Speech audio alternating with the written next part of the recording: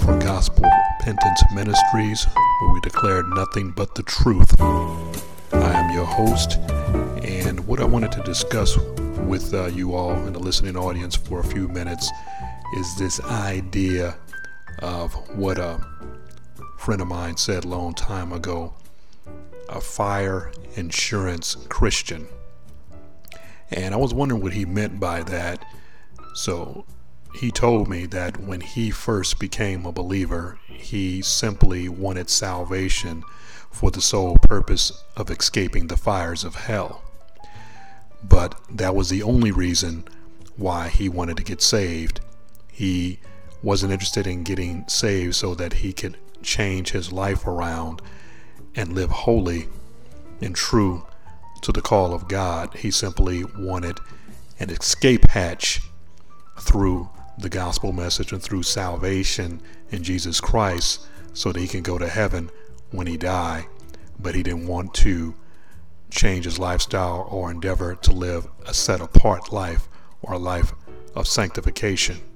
So what I wanted to talk to you in part this evening is that is the wrong attitude and definitely the wrong approach to the Christian life. And anybody that is simply interested in getting saved for the sole purpose of just escaping hell, but have no desire to live the Christian life that pleases God, is an oxymoron in essence, and is showing a tremendous amount of lack of gratitude for what Christ has done for them.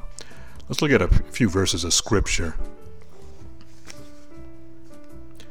It says in 2 Corinthians chapter 5, verse 17 and 18 reads, "Therefore, if anyone be in Christ, he is a new creation.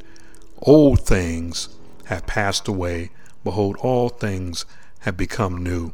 Now all things are of God."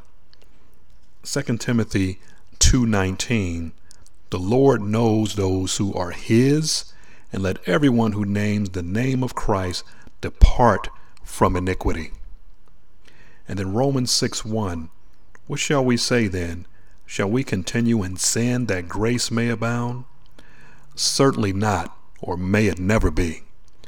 How shall we who died to sin live any longer in it?" And Jesus said in John chapter 14 and verse 15, "If you love me, keep my commandments." So the litmus test to determine if we love God is simple. We do what he says. The Christian life is a life of obedience to the Son, to the Father, and to the Holy Spirit. So one that is claiming to be a fire insurance Christian, I would admonish you very, very sincerely to examine your life.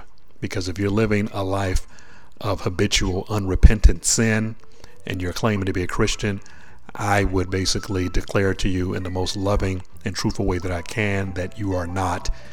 And as 2 Corinthians chapter 13 verse 5 tells us to do, says we are to examine ourselves to see if we're in the faith, to prove ourselves, is what Paul said to the church at Corinth.